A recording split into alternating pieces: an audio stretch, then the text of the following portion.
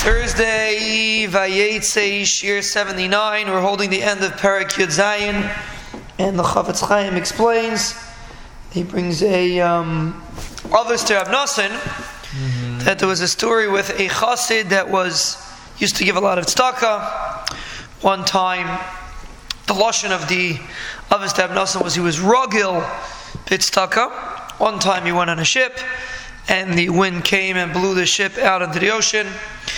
And Rabbi Akiva saw him, and he wanted to come say Eidos to his wife to get married because he died. He got blown out to the ocean. So before they finished, the person came in and stood in front of Rabbi Akiva. Rabbi Akiva said, "Who pulled you out?" He said, "It's Taka." He said because he heard when he was drowning in the ocean, he heard the waves telling each other, "Let's save this person from the yam," because he constantly did tzedakah. So Rabbi Akiva went out and he darshan with tzedakah tatzim imaves from this story. So you see the concept that a person that's rogil in tzedakah constantly gives tzedakah. A person is zeicha to be saved even from Misar Chmol. He says another thing that in the schus of tzedakah, bracha comes to a person's house, because the pasuk says, "Nasayin titen la," you should give the ani.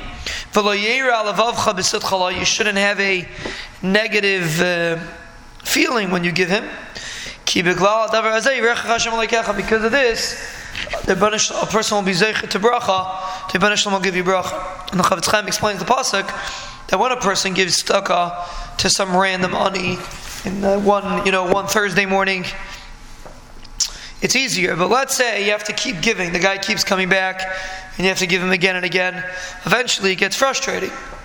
That's nasayin titin, like Chazal darshan, nasayin titin, even 100 times. You have to give him again and again and again. And the pasuk ends off, it shouldn't bother you when you give him. Why? Because the Rebbeinu Shalom gave it to you.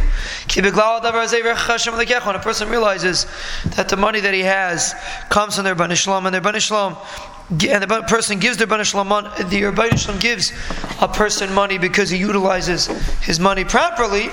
So then it becomes much easier to give the ani even if he keeps coming back, because he realizes that his money is only there in the schos that he gives proper tzedakah.